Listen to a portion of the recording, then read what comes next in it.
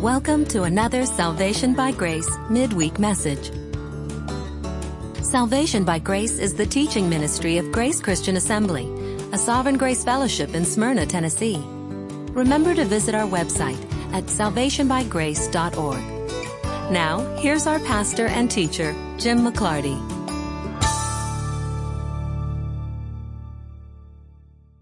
Gracious Heavenly Father, thank you for gathering us here again tonight. Thank you for not leaving us to ourselves, but thank you for giving us your word.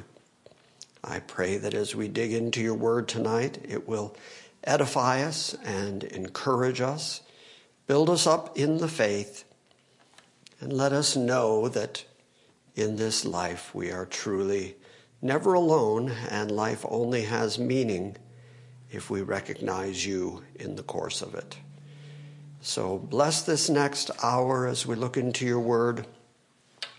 Bless it to our hearts. Give me the words to say and cause me not to say anything that would distract from the reality, the truth that we do find in your word. We pray this in Christ Jesus' name. We give him the glory and honor forever. Amen. You may turn to Ecclesiastes chapter 6. Chapter 6 is a fairly short chapter. We're going to look at chapters 6 and 7. 7 is an odd chapter division, but we'll talk about that in just a moment. I'm going to begin tonight the same way I began last week by saying that some of Ecclesiastes is kind of difficult to understand, and I say that because not only is there some peculiar phraseology, but if you go look at some of the major commentaries that are out there, which I have done, there's no unanimity of thought. There's no agreement. Everybody seems to find something else. And I'm just wanting to know what the language means. Just tell me what it is. Every once in a while, I'll run across something interesting. Like, for instance, did you know that in the Hebrew language, ancient Hebrew here especially, that there is no one-for-one equivalency between our English word sorrow? There is no Hebrew word that is an all-encompassing word for sorrow. Instead, there are 15 different words that are all translated sorrow. So when we get to chapter 7 and the English translations say sorrow, we got to go back and find out what kind of sorrow. What sorrow are we talking about? What type of word is Solomon actually using here? And how does that reflect sorrow? That's the kind of thing I want to know. I want to know, what do these words mean? What do these phrases mean? And I'm trying not to allegorize. I'm trying not to read into the text anything that's not there, but that as you read it in context, there are just phrases and statements that just sort of come out of left field. So I end up having to back up and say, now how does that apply to what's being said? With that in mind, by the time we get to chapter 6, verse 9, that is really the end of the first big section of Ecclesiastes. Everything that I've taught you from the book so far is the first section of the book. And in fact, it'll be the last time that you're going to see Solomon use the phrase, striving after the wind. That idea of boxing against the wind, that idea of utter futility. He is still going to say that some things are futile, but it's the last time he's going to talk about things that are just striving against the wind. And he's going to move into the next section of the book. And if I had to give it a theme, the next section of the book is about what we don't know and what we can't know. What we as human beings just can't understand when it comes to talking about an absolutely sovereign God. There's just stuff that God does that we just don't understand. And so Solomon is going to talk about that for a while. And the only way to understand the upcoming chapters, starting at chapter 7, well, really starting at chapter 6, verse 10. Remember earlier I said it's an odd chapter division. I would have moved that big 7 up to verse 10 of the previous chapter, because that's really where the next section begins and where Solomon turns his attention back to what human beings can and cannot know. So those are the next big themes. Now, in chapter 5 last week, we saw Solomon say that God gives you your lot in life. And if he gives you plenty, if he takes care of you, if he gives you riches, if he gives you plenty to take care of you in this lifetime, that it's okay to enjoy it. Say thank you, recognize where it came from, recognize that it's God who gave you this particular lot in life, but the best you can do is just take it for what it's worth and enjoy it.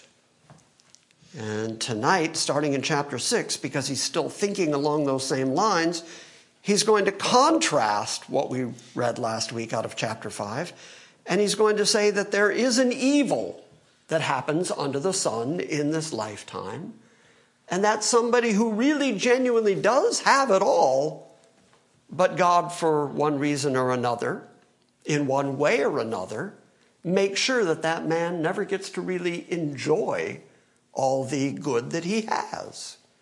And Solomon's going to say that's also evil. That's also vanity. So chapter 6 starts with examples of people having plenty in this life or living long life, but not being able to take full advantage of it, not being fully fed on it, never being satisfied with it. And then he says those people who are like that, it would be better for them had they been stillborn. In fact, he's going to say that the stillborn child is better off than a man who lives 2,000 years and is never satisfied. So it's a very big contrast that he's drawing. And again, he's getting back to that main theme of contentment. You need to be content with your life such as it is, because this is the life that God has determined for you. Whoever you are, whatever you're like, however tall you are, however much hair you do or don't have, however much money you do or don't have. This is what God has determined for you, and you can go through the rest of your life, this phrase that I keep using, beating your head against the brick wall of God's sovereignty and be dissatisfied and unhappy for the rest of your life. Or you can recognize that God has provided what he has provided for you and enjoy it. Now, I'm sure everybody in this room can think of somebody who's just never satisfied. It's never enough. They're never thankful. And so no matter what they get, no matter how much they have, they never really are satisfied by it. And that's what he's going to begin describing here at the top of chapter 6. Here's what he says. There is an evil which I have seen under the sun. The NASB says it is prevalent among men. What it really means is it's an oppression that happens here under the sun among people. But it happens all the time. It is a man to whom God has given riches and wealth and honor, so that his soul lacks nothing of all that he desires. Oh, well, how can that be bad? God has given him everything he wants. Kind of sounds like Solomon, doesn't it? A person who has everything. But God has not empowered him to eat from them. Now let me say that word eat there, the NASB translates it eat, doesn't mean physical eating the way you might eat an apple or eat some spaghetti. What it means is that he's not satisfied by it, that he hasn't really taken it in, ingested it, live off it, and be satisfied by it. And you'll see that in just a moment. So this is an evil that is prevalent among men, a man whom God has given riches and wealth and honor, so that his soul lacks nothing of all that he desires, but God has not empowered him to live from them, to ingest them, to be satisfied by them, but then a foreigner does enjoy them. That word foreigner doesn't mean non-Jew, somebody of a different race. What it means is not him. It's just somebody else, a stranger to him, actually gets to enjoy them. So he spent his whole life. Do you remember last week that Solomon gave us the example of a person who doesn't have an heir, who doesn't have a son or a brother, and yet he spends his whole life in greed, amassing more and more and more stuff. And then he dies and his stuff just goes to whoever. Well, that's kind of what he's talking about here. A man who gets everything, gets all the riches, gets all the wealth. And because God is sovereign and God determines who gets what, God allows that this man gets all the riches, all the wealth, all the stuff. Everything his heart desires, everything his soul wants, he gets it. But God, in a sort of punishment, makes sure that that man doesn't ever get satisfied with it. He never eats of it. And then on top of that, a stranger to him gets to enjoy it. For a foreigner enjoys all those things. And this is vanity, and this is a severe affliction. Now, as you read through commentaries, they will argue about whether the next 3 verses are connected to the first 2 verses, or is it a brand new thought? I think they're connected. Here's what I mean. Look at verse 3. If a man fathers 100 children, he's really tired. Oh, I'm sorry. All he does all day is go, stop it. No. Put that down. Quit it. Yes. 100 children.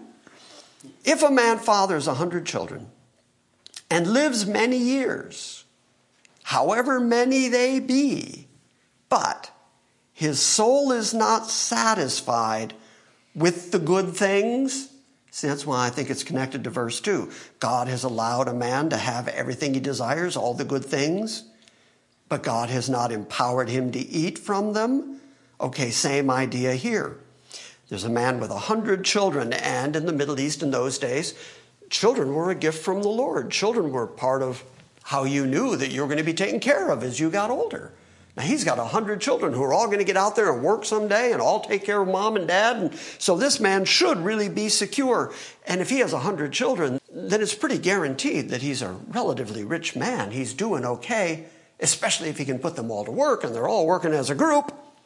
And yet, this man who has 100 children and lives many years, however many they may be, his soul is not satisfied with the good things that he has. He does not even have, the NASB throws the word proper in there, but you'll notice it's in italics, meaning it's added by the translator. It doesn't mean he doesn't have a proper burial. It just says, and he does not even have a burial. I think in the next verse you're going to see that what he's describing is somebody who lives and lives and lives and keeps living. Just dad won't die. He's got all the children. He's got the wealth, he's got the good things, and he's got a very long life. Everything is going for him, but he's never satisfied. He's not satisfied with the good things. Well, then in that case, Solomon says, then I say a miscarriage is better than he is. A miscarriage is better off. Why? Well, he tells us in verse 4, for it, the miscarried child, comes in futility and goes into obscurity, and its name is covered in obscurity. Nobody ever knows him. Nobody ever interacts with him. He doesn't know the joys and the pitfalls of life. And he says that is actually better. The same way he said before, it's better to just not be than to be, have everything, and be dissatisfied. If you're not satisfied, if you're not content with what you've got, you'll go through your whole life in futility, boxing with the wind, angry at your circumstances, angry with God for putting you in these circumstances, So you're really better off to have never engaged in all that stuff. You'd have been better off to just not be born. That's how bad it is to not be satisfied with what God has given you. Have you gotten up any day, looked around and said, yeah, this is good. I have a roof over my head. I got food in the fridge. I got a fridge. And on top of that, there's food in the fridge. I got food in the pantry. I got clothes. I got stuff. God has taken care of me. Even through the difficult circumstances, Solomon's going to get into this in a minute, even in the difficult circumstances, God is still taking care of you and providing for you. And so if you go through your life dissatisfied, number one, nothing's going to change. All you're going to do is be whiny and complaining, and people aren't going to want to be around you. But nothing's going to change. And secondarily, you're going to spend your whole life becoming sick, getting ulcers like we talked about last week, and never enjoying your life. You've had your whole life and you've had stuff in your life and you've never enjoyed it. There's a story, I will pass it on to you. It's probably an apocryphal story. There was a preacher, a relatively poor preacher, who went to see a billionaire. And the fella, the one who arranged for the preacher to come see the billionaire, was walking around showing the preacher, look at all this stuff he's got. They're walking around his mansion. Look at this stuff. Isn't this impressive? And the preacher says, I'm not impressed. And he says, why? Why are you not impressed? Look at all this stuff this guy's got. And the preacher says, I got one thing he doesn't have. The guy says, what is that you have that the billionaire doesn't have that keeps you from being impressed with everything he's got? And he says, I've got enough. Because the billionaire, it's never good enough. It's always more. I always want more. I always want more. But the preacher who's satisfied with what he's got can say every day, God took care of me. I've got enough. Well, that's kind of what Solomon's getting at here. If a man fathers 100 children, and if he lives many years, however many they might be, but his soul is not satisfied with the good things, and he does not even have a burial, then I say, better the miscarriage than he. For it comes in futility and goes into obscurity, and its name is covered in obscurity. It never sees the sun, and it never knows anything. And it's better off than the man who has everything and is never satisfied. Even if, verse 6, he's still talking about this man, even if the man lives 1,000 years twice.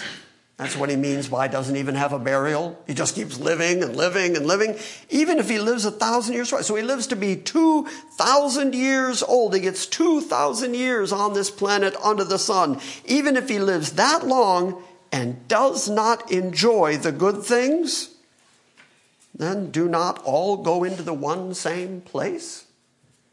Even the stillborn child goes to the grave, and even the man who lives 2,000 years but never enjoys anything goes to the grave, and they're both going to end up before God. And the child, I'm extrapolating on Solomon's thought here, and the child who had nothing in this lifetime isn't going to have to argue his case before God. But the man who lived 2,000 years and had everything and was never happy, how is God going to view him? You know, last week I gave you the example of how my children used to get too much for Christmas. So they would forget about the first gift. By the time they got to the 20th, they couldn't remember what the first was. That used to frustrate me. So how many of you as parents, we have a few parents in the room, how many of you as parents enjoy it when your children are never grateful for anything they get? Yeah, don't you enjoy that, Sandy, when you give your kids something, or you take them out to dinner, or hey, let's go to the circus, or you take them to something and they get whiny about it. How does that make you feel? So now extrapolate that out to God. God gives you everything every day.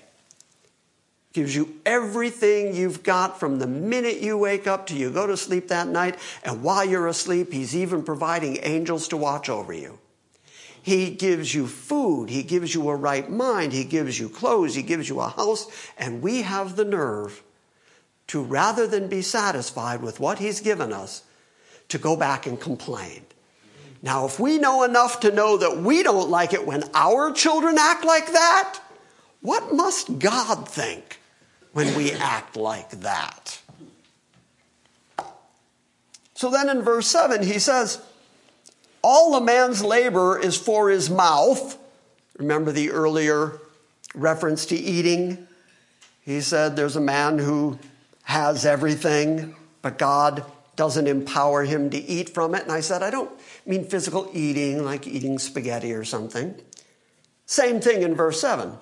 A man's labor is for his mouth. He's not just talking about eating some food. He does all his labor just so he can get some food. Now, yes, it's true that food was a very important commodity in the times when Solomon was talking. I've said many times to you that 2,000 years ago in the Middle East, certainly 3,000 years ago, back in Solomon's time, the chief thing that you had to do every day when you woke up was find food. That's number one on your list of things to do. Get food. Get something to drink, find food. These days, we don't feel that pressure because we have refrigerators and drive-thrus and restaurants. And so the necessity to find food doesn't seem as pressing.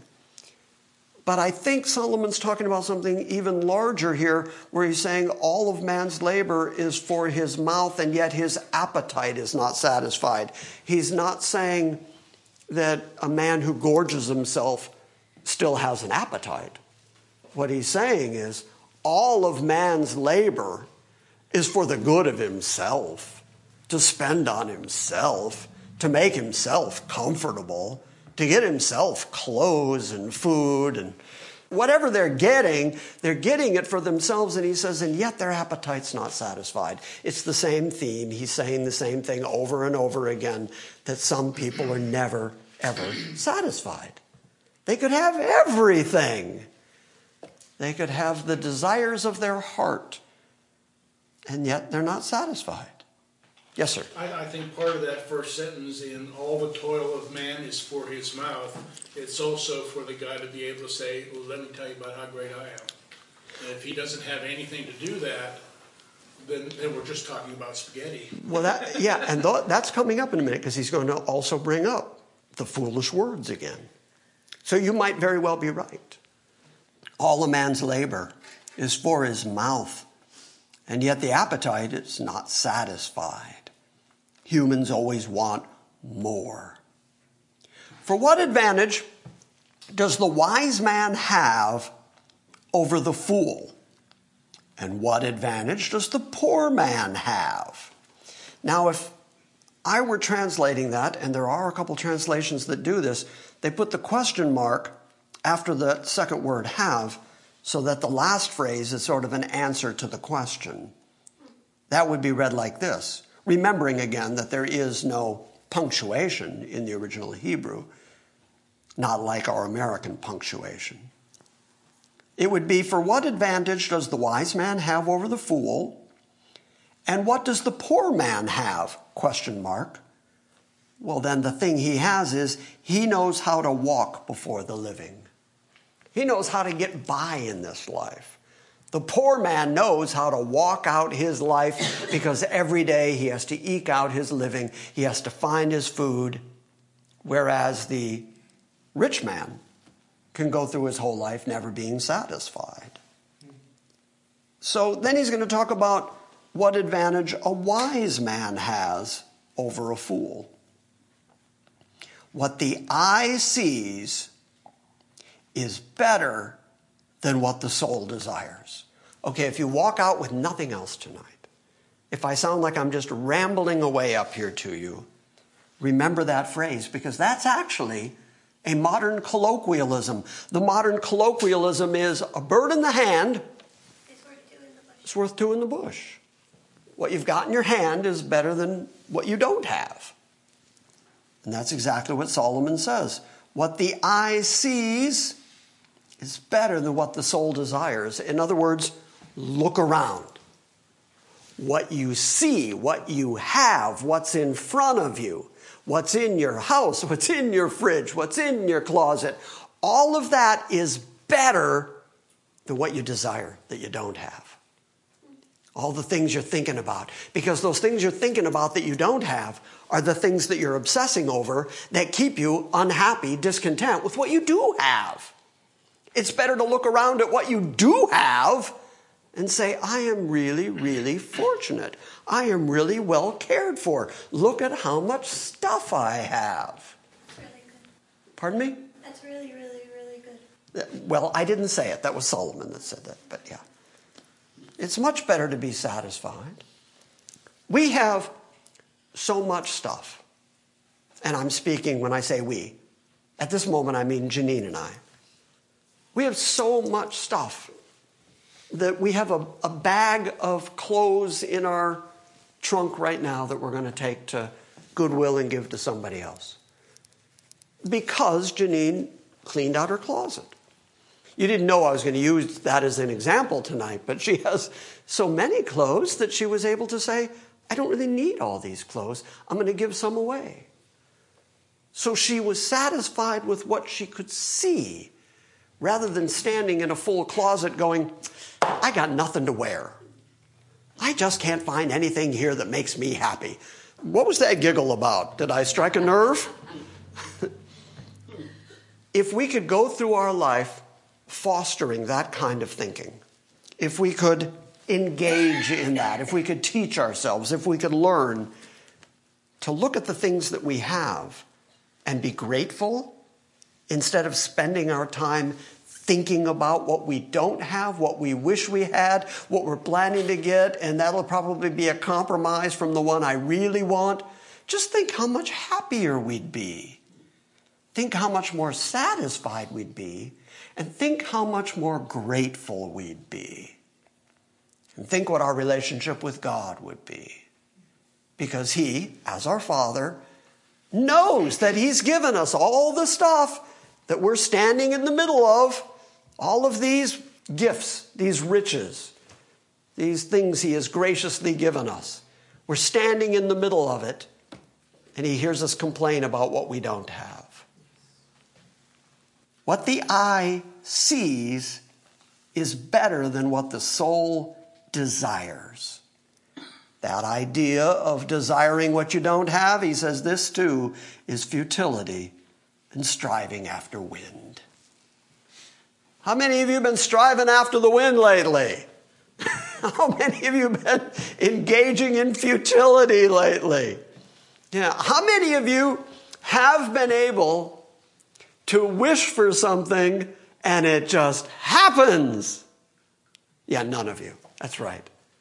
Instead, what you do is spend your time in the idleness of wishing for what you don't have. And while you're busy wishing for what you don't have, you're completely ignoring what you do have. And that is the end of what I'm calling the first big section of Ecclesiastes. It's almost like Solomon has kind of exhausted that subject. And now he wants to turn to what men can and cannot know, given everything that he's taught us so far, and given that God is completely sovereign and in control. He's hinted at it by saying to everything there's a time and a purpose. To everything under heaven, he's already told us that God lays out everything after his own sovereign will. But now he's going to use that as the basis for how to live a better life. And he's going to start speaking almost proverbially. I mean, it's almost like thought after thought after thought of how you can live a more satisfied life. If you go to most Christian bookstores right now, the shelves are just packed with self-help books and how to live better life books, including Your Best Life Now. all the books that are just trying to tell you how to live a more satisfied life. If you would just read the Bible, pay attention to what it says, and follow its prescription, you'll live a better life. And so now Solomon is going to give you some clues as to how to live a more satisfied life. And you know what the root of it is? Recognize God. If you recognize God in every aspect of your life, you'll become satisfied with your life. So he says, and this seems like a weird juxtaposition after having said what the eye sees is better than what the soul desires. Verse 10 says, whatever exists has already been named. In other words, everything that you look around and see, God created it. He already knows what it is. He already named it. Do you know the names of every star?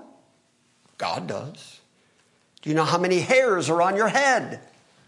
God does. Everything that's already been, Solomon said earlier, everything that is and has already been, God demands it now. God, who is in charge of time and lives outside of time, has no difficulty calling things of the future as if they already are, and calling things of the past and bringing them to once again give an answer for themselves. So from that perspective, he says again, whatever exists has already been named, and it is known, apparently by God, what a man is. God knows. He knows what you're like. He knows your dissatisfactions. He knows when you're complaining. He knows if you're never satisfied. He knows if you're not happy. He knows what he's given you. He knows you're a sinner. He knows what's going on in your depraved heart. He's absolutely sovereign, given the fact that whatever exists has already been named, and it is known what a man is. For he, the man, cannot dispute with him who is stronger than he is. Anybody tried to fight with God lately? I used to do it on a regular basis. I used to just get so frustrated with God. And I would argue with him. And you know how many times I'd win the argument? None. Not a 1. 0. It never went good for me. God would let me... Hip's not out of joint. That's right. He'll throw your hip out of joint. No, God used to let me argue till I got a good whiff of myself. And then he would basically do that and just squash me for a while.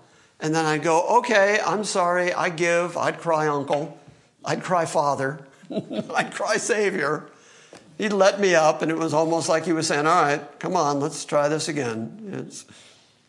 And that's what Solomon's getting at. You can't dispute with the one who's stronger than you are. You can't dispute with the one who has already named absolutely everything, which means he calls everything by name. He knows everything that is. Everything that exists has already been claimed. He already has named it. He already knows it.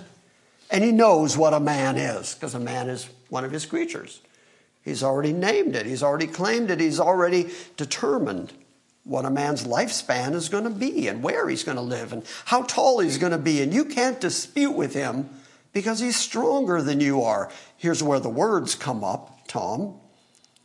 For there are many words which increase futility. I believe that that's connected to the idea of fighting with God.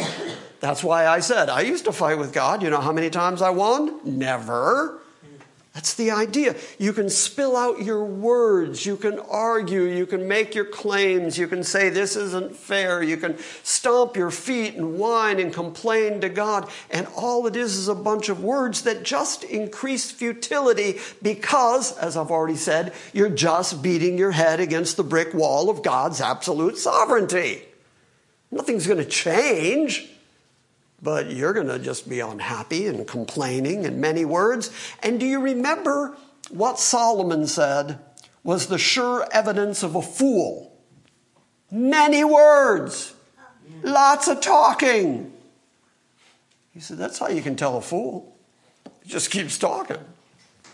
So if you're dealing with God and you want to show God that you're not satisfied, you're not happy, you don't think he's doing things the right way, you think you have better ideas than he has, then go and spill your words to him. And Solomon says, that's just another sign of your futility. You're going to accomplish nothing. You're just going to look the fool. Whatever exists has already been named, and it is known what a man is. For he cannot dispute with him who is stronger than he is. For there are many words which increase futility. What then is the advantage to a man? For who knows what is good for a man during his lifetime, during the few years of his futile life? Who knows what's good for a man? When my kids were little and they would want to, I'm going to pick something, they want to eat cookies before dinner, I would say no to them. And they would argue back with me because they wanted to get smacked. And they would no, just seeing if you're listening. They would argue they want the cookies, but I want the cookies, give me the cookies. Which is why we always kept them on high shelves where they couldn't get to. And I would say no. And they couldn't understand. I was the big meanie. I was the bad guy who would not give them cookies when I knew dinner was in 15 minutes. I was the big bad guy. And they would ask me, why, Dad, why? And you know what the answer was? Because I know what's good for you. I know that if you eat cookies now, it's going to spoil your dinner, and that's not a good way for you to eat. You need to eat your dinner. Afterwards, you can have some cookies. I know what's good for you. Dad, can we play in the street? Get out of the street. Why? Because I know what's good for you. There's cars coming, and you're not quick enough to get out of the way. And people speed through this neighborhood. I know what's good for you. Get out of the street. Get down from that tree. Why are you so high up in that tree? Get down low. Why? Because I know what's good for you. That must have been Megan. That was that one. Yes, absolutely. That's why I thought of it. She's like a monkey up there. Because I know what's good for you. You're going to break something. And if you fall and break both your legs, don't you come running to me. And what an old joke. And I went for it anyway. And people laughed. The whole point is, we as parents, what did Greg Wren say this Sunday? Quoting Jesus, if you who are evil know how to give good things to your children, how much more your Father in heaven? Okay, well, we who are just human beings know enough to protect our children, enough to say, I know what's good for you. You don't know, I know. So that's why I do the things I do, even though you don't understand them. That's what Solomon's getting at here. For who knows what is good for a man during his lifetime, during the few years of his futile life? You don't know what's good for you. God knows what's good for you. You might think what's good for you is a Harley. I need a Harley and a Ski-Doo, and I need a jet, and I've got all these desires for all these things I don't have. I know what I need. I know what I want. You don't have those, even though you're discontent with it. Your desires go beyond what you can see. You don't have those things because God knows you couldn't handle those things. God, who's in the enterprise of making sure you get all the way from here to your predestined glory, He's going to make sure that nothing along the way ruins you. He knows what's good for you. He knows how much of what you can handle without being destroyed by it. He knows what's good for you in this lifetime, and whether it's necessary for you to be sick for a while and lay down, whether your faith needs to be increased, whether He needs to get you back into the Word and back on your knees where you belong. He knows what is good for you in this lifetime. He knows you need food. Jesus said it. Jesus said, your Father in heaven knows what things you have need of. He knows you need something to eat. He knows you need something to drink. He knows that. You need something to wear. He's got it. He promised you food and raiment. He's going to take care of you.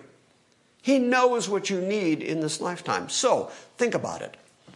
if you've got an almighty, omnipotent, all-sovereign God who also knows what you need, and it's his good pleasure to give you the things that you need, then as you look around at the things you have, do you really need more than what you've got?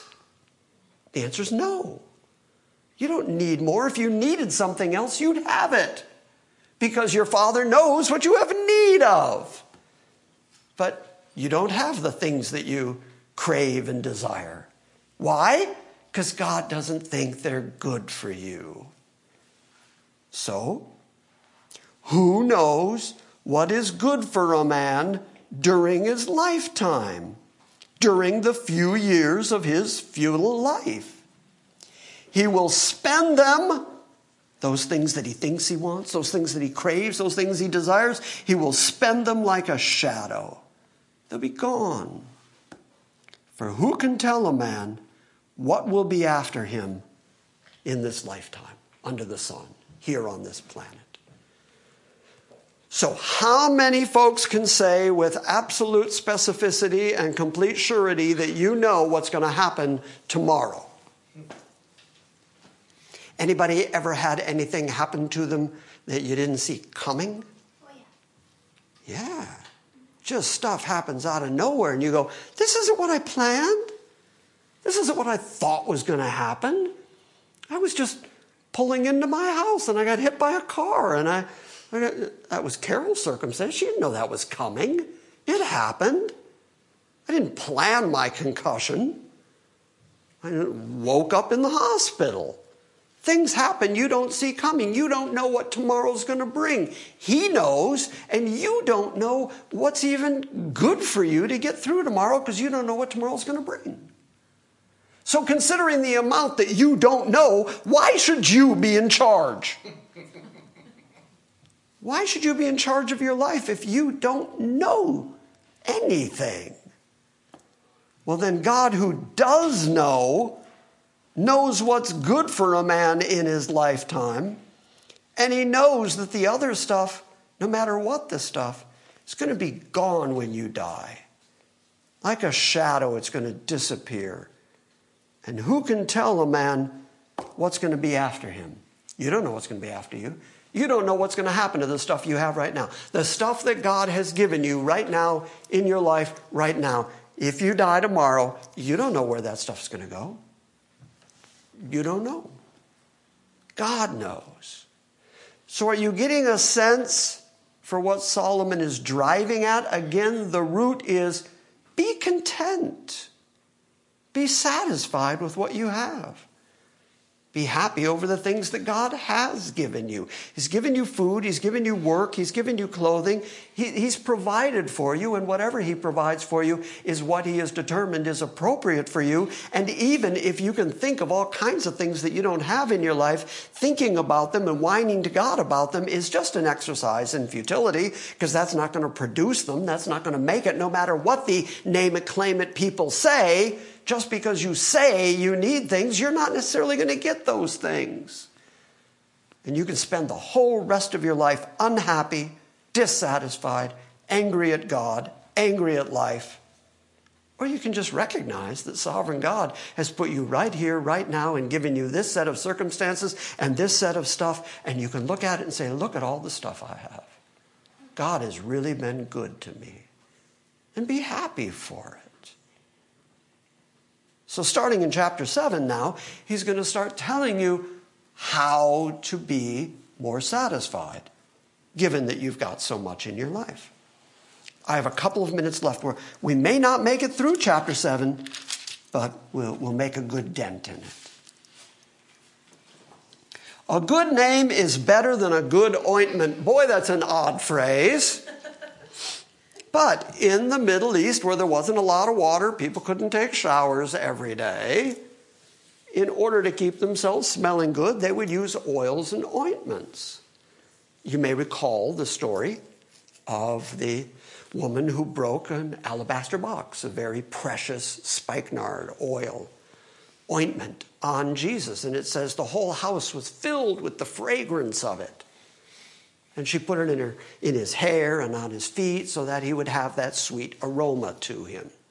Well, that's the idea of the ointments, that you would go buy really expensive, really precious ointments to make yourself more attractive and less offensive to other people. And he says, but you know what? That's not really what makes you attractive. What really makes you attractive is that you have a good reputation. If people who know you have a good name, that you're trustworthy, that you're an upstanding guy, that you're satisfied, you're a content person, that's actually more attractive than being a good smelling person. That's what that phrase means. A good name is better than a good ointment. And the day of one's death is better than the day of one's birth. You have to kind of keep reading to get the sense, but I'm going to tell you what I think he's getting at here. It's not just in a random way, it's better to die than to be born. What he's saying in the context of having a good name is, it's better to have lived with a good reputation and then died with that good reputation rather than the day of your birth when nobody knows what your reputation's going to be yet, what your activity's going to be like yet. So it's better to live your life in a way where you have a good name, a good rep among your peers. That's a better thing to die that way than to live or be born and nobody knows what's going to become of you yet. I think you'll get that sense as he continues here. Verse 2, it is better to go to the house of mourning than to the house of feasting. He's making the same comparison here. The house of mourning has to do with people being serious, people being sober, people thinking about the stuff of life, as opposed to the house of feasting, which is just merrymaking and song and lots of food and all kinds of wild activity where nobody's really giving any thought to what they're doing. It's better to think about your life. It's better to live your life in a sober, intelligent way than to live your life in a completely haphazard way. It is better to go to a house of mourning than go to a house of feasting, because that is the end of every man, and the living takes it to heart. This again is that contrast between life and death. He's making life and death contrasts here. The day of one's death is better than the day of one's birth. The house of mourning, the house of feasting. It's living, dying, living, dying. With that in mind, he says that's the end of every man. That would be the death part. Every man goes to the grave. He's already established that. And the ones who are still living, by contrast, take it to heart. Think about it. Understand that everybody's going to the grave. Death is the great equalizer. Doesn't matter if you're the richest king or the poorest man on the planet. In the end, you're all going to end up in the grave and you're all going to stand before God. While you're living, while you're still alive, while you're still here on this planet, still under the sun, he says the living need to think about that. Need to give some thought to the fact that the end of every man is ultimately going to the grave and then standing before God. Verse 3 says, sorrow is better than laughter. There's that word sorrow that I talked about earlier. He doesn't mean crying all the time. He doesn't mean I'm so depressed constantly, and yet that's better than laughter. That's not what he's saying. This word sorrow right here means to be sober, to keep a sane mind, to look at life for what it is, and to have that sobriety to you. It's better to think. That is the theme of each of these verses. It is better to think about your life, be sober in your thoughts about your life, rather than just taking your life haphazardly. Soberness, that form of sorrow, is better than laughter. For when a face is sad, a heart may be happy. In other words, when you're thinking about your life and you recognize who God is and his sovereignty and what he's given you and you're content with your life, that's going to lead to a happy heart. That's going to lead to satisfaction in this life. Verse 4. The mind of the wise is in that house of mourning, or that house of sober thought, while the mind of a fool is in the house of pleasure. All he did was add houses this time. He said, a smart man thinks about stuff. A wise man considers his life. And that consideration takes the form of what he's already told us. He spent the first 6 chapters telling us the difference between wisdom and being a fool. And the difference is the fool is never satisfied. And so he talks and talks and talks about how unsatisfied he is, proving that he's foolish. Whereas the intelligent person looks at what God has given him and is satisfied with what God has given him. And so now he's just saying it a different way. The mind of the wise, the thinking of a wise person, is in the house of sobriety, the house of mourning, the house of serious thought, while the mind of a fool is in the house of pleasure. It is better to listen to the rebuke of a wise man than for one to listen to the song of fools. The word song there, first let's talk about that. The word song there does not mean jaunty little ditties like we have sometimes on Sunday mornings. It's not la-di-da-da-da-di-da-da-da. That's not the idea. The idea of a song is like the Song of Solomon, which is in the Bible. What it is a recitation. What it is a story, a tale. And that was the way that the word song was originally used. So there can be the talk, the story, the tale that's told by a fool, which is entertaining, which is exciting to listen to, which is why people still flock to movies, and just go and entertain themselves for a while with another story, another song, that idea. But then on the other hand, nobody likes it when they're rebuked. Nobody likes it when somebody says, now you're wrong about that. Solomon says, if it's a wise man that's doing the rebuking, you're better off listening to the rebuke of a wise man than you are going to hear the song of some fool. You got the idea? Are you familiar with the word amuse? Yes. Amusement is a very big thing right now. In fact, we have amusement parks. We go to all kinds of films and concerts and everything else, and we refer to them as forms of amusement.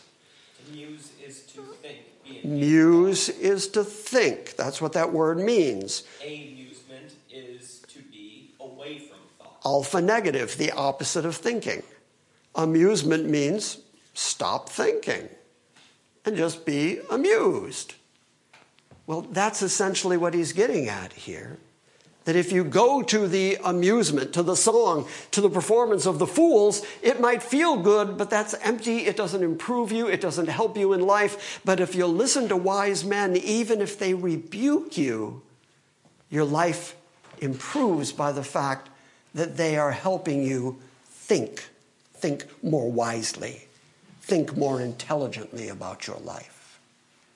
For as the crackling of thorn bushes under a pot, so is the laughter of a fool. The joy, the laughter, the amusement, the yay, he said, is like the idea of thorn bushes under a pot is if you wanted to boil a pot, if you had a pot of water that you needed to boil quickly, you could go get thorn bushes because they burn real quickly. They burn fast and they heat up quickly and they crackle away as they burn and then they become nothing. They're just ash. And so he says that the laughter of a fool is like that. It suddenly heats up, it suddenly crackles a lot, it's kind of, hey, and then it's nothing, it's gone. It burned up, it's gone. For as the crackling of a thorn bush under a pot, so is the laughter of a fool. And this too is futility.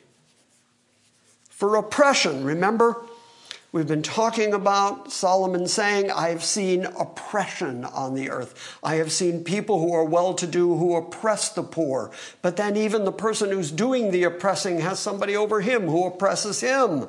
And even that person is oppressed by somebody else all the way up to the king. And the king is reliant on the food that's made by the person who's lowest rung on that ladder, who's getting the most oppression. So it sort of goes in this great big circle.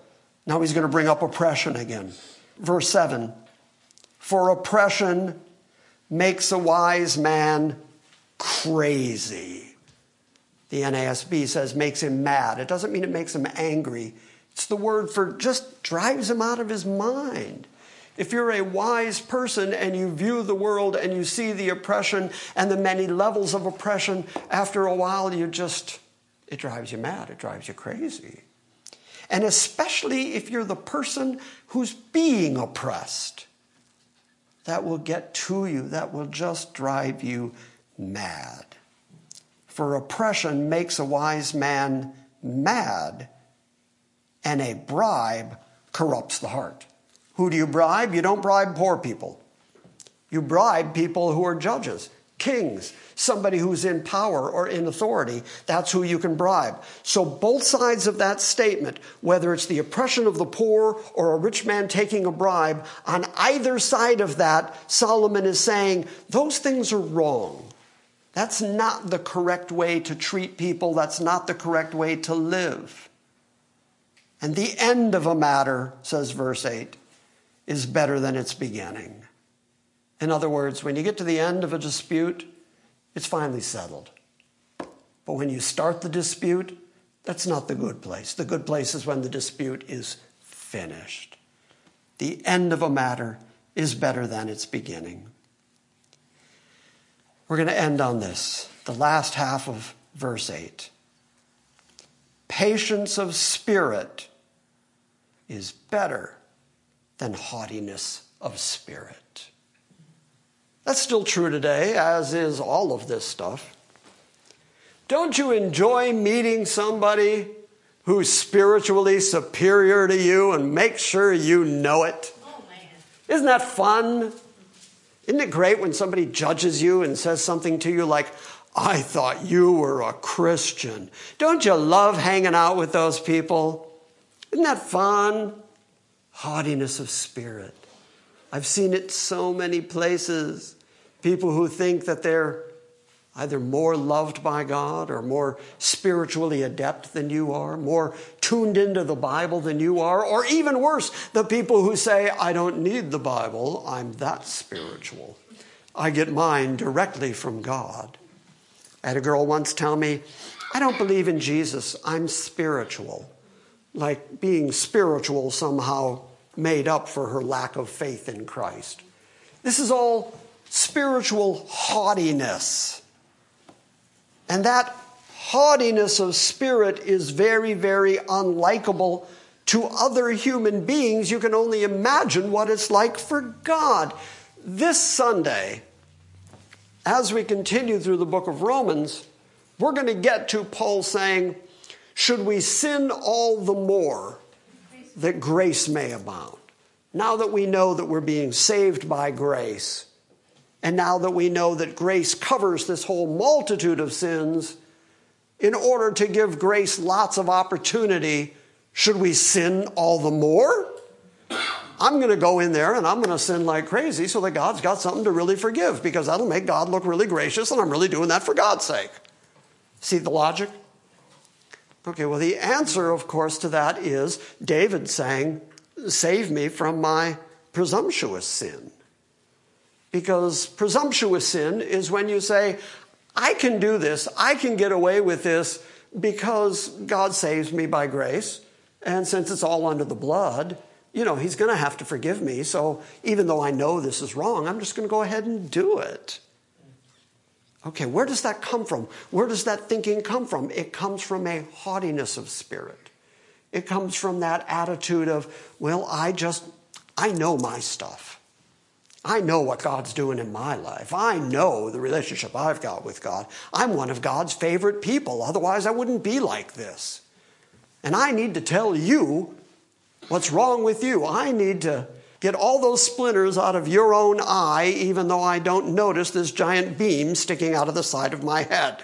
I enjoy that image a lot. It was very Three Stooges. It was very smacking people in the side of the head every time you turn your head. Because you got this great big beam out of the side of your head, but you're busy telling everybody else they got a splinter in their eye. The Bible brings this theme up over and over again, which is why I'm citing different examples of it from the Old and New Testament. This idea of spiritual haughtiness, this spiritual one-upmanship, this spiritual superiority, It's just a bad thing all the way through the Bible. Consistently, it says, don't be like that. What's better than that? Patience of spirit. What does patience of spirit look like? It looks like what Paul said, what we talked about at men's group last time, that the person who is fully grown and mature in their Christianity, who has their freedom in Christ, he'll actually limit his own freedom in Christ for the sake of his weaker brother. That's patience in spirit. The person who recognizes that everybody struggles. And so when they see somebody struggling, instead of pouncing on them and saying something stupid to them like, well, that wouldn't happen to you if you had more faith. You must not have much faith or this wouldn't have happened to you. I've heard that more times than I can shake a stick at. And I don't know why I'd shake a stick at something I've heard. Let me mix some more metaphors for you. But I've heard that so much in my life. You know, this wouldn't be happening to you if you just had more faith, more faith. The problem is you. All the faith healers out there in the world who say, I can heal you. And then people come up on stage, desperate, sick people come up on stage and they say some moomala boomala incantations over them and then put their hand on their head and the person goes home no better than they were when they got there. And the faith healer will say, that's your fault. You didn't have enough faith. In other words, they blame the desperately sick person. That's spiritual haughtiness. It's exactly what that is. Patience of spirit recognizes that everybody struggles, and then when you find a struggling person, you come alongside them and you help them and you go along with them, which is exactly the word that Jesus used of the Holy Spirit, the parakletos, the one that comes alongside, the one that helps you through this struggle of life. That's the way we who have the Holy Spirit are supposed to act. When we see somebody who needs help, we're supposed to be patient in spirit and not condemnatory in spirit and not haughty in spirit. And if you have patience of spirit and if you have contentment with what God has given you, and if you have satisfaction with what you actually can see instead of the things you desire and don't have, your life improves right away. Your life gets better instantly. So do you see what Solomon's doing? After Solomon has said, don't be like the fools. After Solomon has said, everything in this lifetime is just striving against the wind, vanity of vanities, everything is vanity. And then he says the only way that things have any value is if God is in it. If God is in the middle of it, we recognize God, that's where it has any value. And so if you're here on this planet for the number of years that you get and you're living out this life, do it in a way that is agreeable, that is satisfying, in a way that'll make you happy.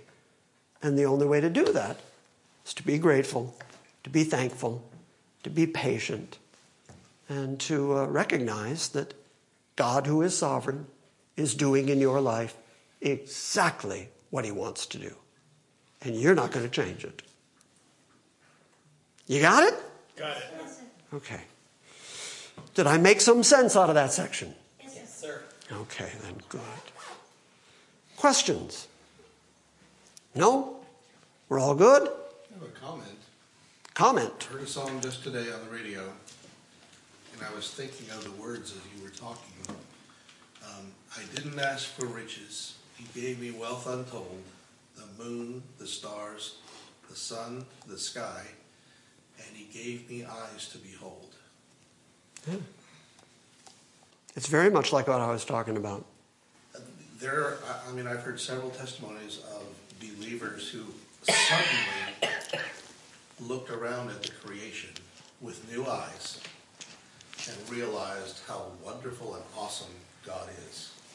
And sometimes even we, who have had the opportunity to learn so much about God, take those things for granted. Absolutely.